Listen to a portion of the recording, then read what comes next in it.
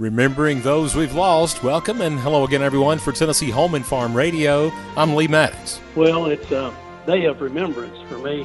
I was very fortunate, and many were not. Memorial Day, or Decoration Day, dates back to the Civil War, remembering those that were killed in battle. Today, the holiday has evolved to commemorate American military personnel who've died in all of our wars, including World War I and II, the Korean War, the Vietnam War, and the wars in Iraq and Afghanistan.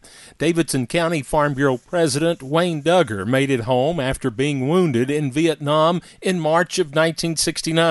And this Memorial Day, he will once again pay tribute to those that didn't make it home. My unit, first the 502nd in the 101st Airborne, we have a monument at Fort Campbell of the 266 guys that didn't come back home after that deployment. And I generally go there, sit with the ones that I know, and just remember. Wayne Duggar says he always knew as a young boy he would serve his country, and he's grateful for all of our military personnel that still take that responsibility today.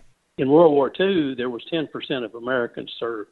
Today, there's less than 0.5%. So it's something we should rejoice in, that we still have those folks that are willing to walk toward the fight. And I'm grateful for it every day of my life. Duggar says he knows the percentage of rural men and women serving is greater than others, and he's thankful for their commitment to helping maintain our freedoms. It's someone's son or daughter. It's a brother or sister. It's a husband or wife. It's a father or mother. The ones that they left behind are the ones who feel this every single day. And for Tennessee Home and Farm Radio, I'm Lee Maddox.